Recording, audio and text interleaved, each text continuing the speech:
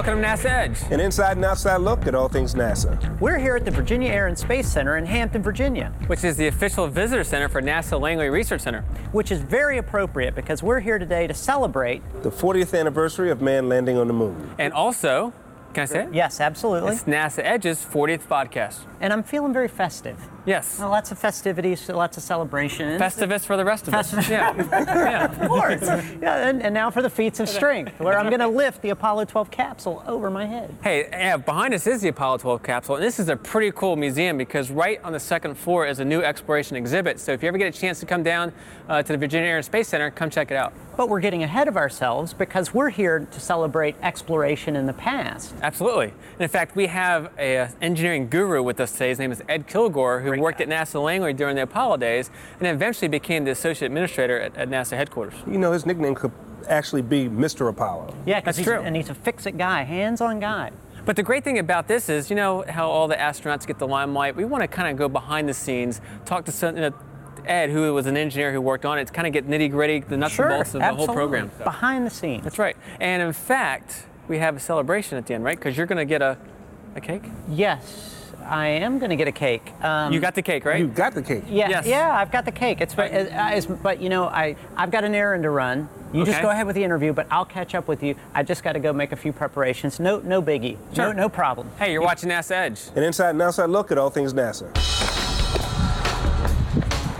Okay, I just need a bus schedule and some tokens, and I got to find a bakery. So Ed, how did it feel when Neil Armstrong and Buzz Aldrin first landed on the moon? Well, first there was euphoria. You know, to me, it meant that this was the greatest technical achievement that man had ever had. But here was a technology that had been put to use that far exceeded anything that had ever been done in history.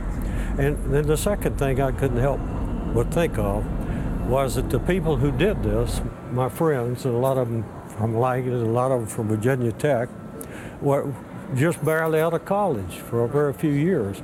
And the press likes to call these people rocket scientists, but there's no such thing. These are rocket engineers. Scientists dream of things and engineers do them. They put them into hardware.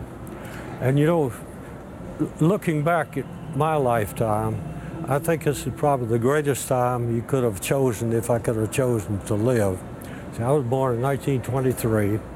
And since that time, almost everything that's been perfected in the way of technology has happened. And all these things came flooding through my head when I saw that on that little black and white TV screen at home, when I saw that landing on the moon. Well, especially the fact that you did it within 8 years. Yeah.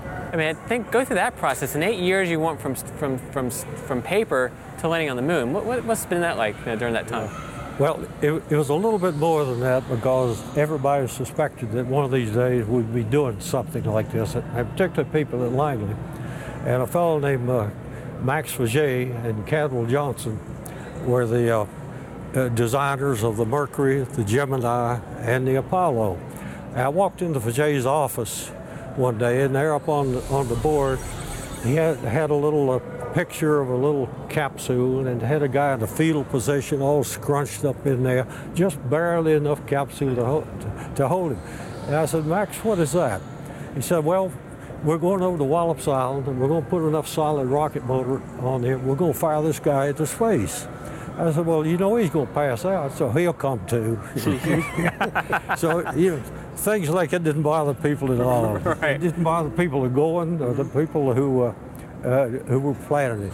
Of course, his proposition of going to Wallops got preceded by the fact the Mercury came along. Right. And the Mercury was just a small, scaled-up version of what I saw on his wall in there. And then, of course, the Gemini came along. The Gemini was run by a fellow who was at Langley, and the Gemini was done with just one thing in mind: the fact that you had to rendezvous in order to get to the moon. Right. You had to rendezvous once you got there. And that in itself was an interesting story. A fellow named John Hobolt and Michaels did calculations which showed that you could get to the moon with about a half the propulsion if you rendezvoused at the moon. And then the small capsule went off. And in order to do the lunar orbit, though, and the rendezvous, you had to perfect rendezvous, which nobody had ever done. Right. Chuck Matthews, who was at Langley, took over the project, building the Gemini capsule and planning the mission so that you could practice rendezvous.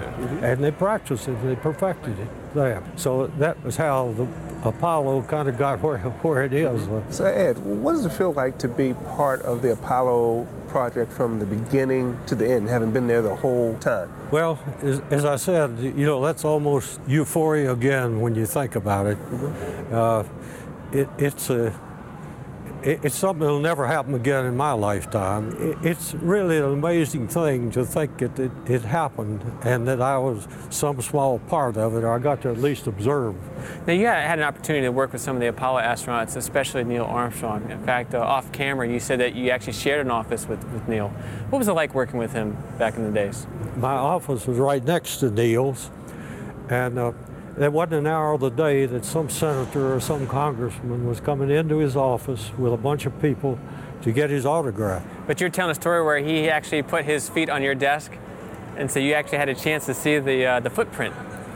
Yeah, well, in Washington, almost nobody leaves at quitting time because it's gridlock down below. Right. So we would stay till about 6:30 every night, and the telephone would stop ringing, and he'd come in my office. I never went in his office because everybody was always descended on, but he came into my office, so that was an invitation to talk to him. And he would put his feet up on my desk, you know, and rear back and talk, and he told me some interesting things. One was, he said, I did put the A in. It's one small step for man, one giant leap for mankind. The second thing he told me, he says, the most interesting sight was not the moon itself. So that's a gray morass of rocks and dust. Says, but looking back at the Earth, so that is the most beautiful sight you'll ever see in your life. Wow. It's a beautiful colored marble out in space. And he said it made me realize that we've got to protect that marble in every way that we can.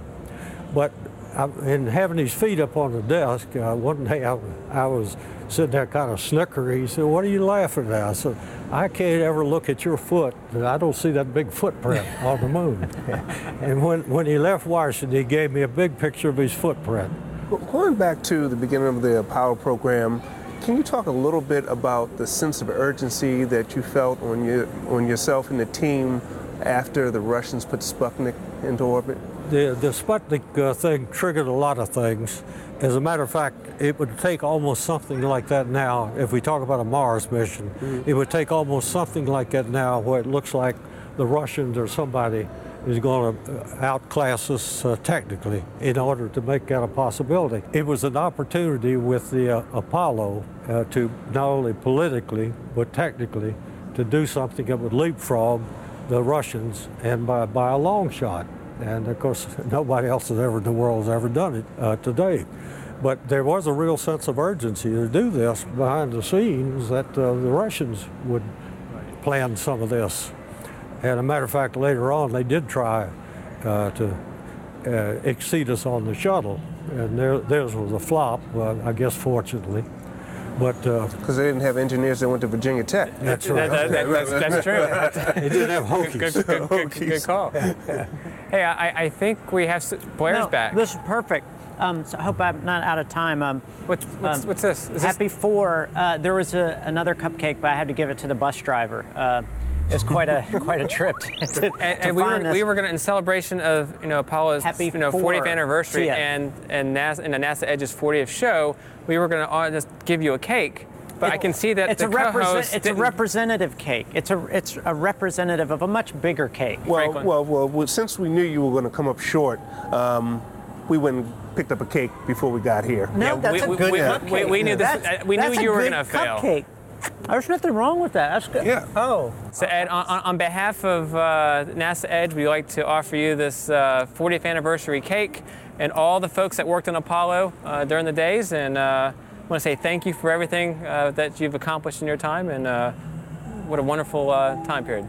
That's beautiful. It really is, and I appreciate the time. Happy anniversary. That's a pretty good cake, Franklin. Not bad, but I would not sell the cupcake short. I think I'm going to take this cake. I'm going to take that cake. Be careful when you cut it. Can you at least go get a knife? Yeah, and when you cut it, make sure it's Happy careful. 40th anniversary. There might be water ice underneath the icing there. You got to be careful.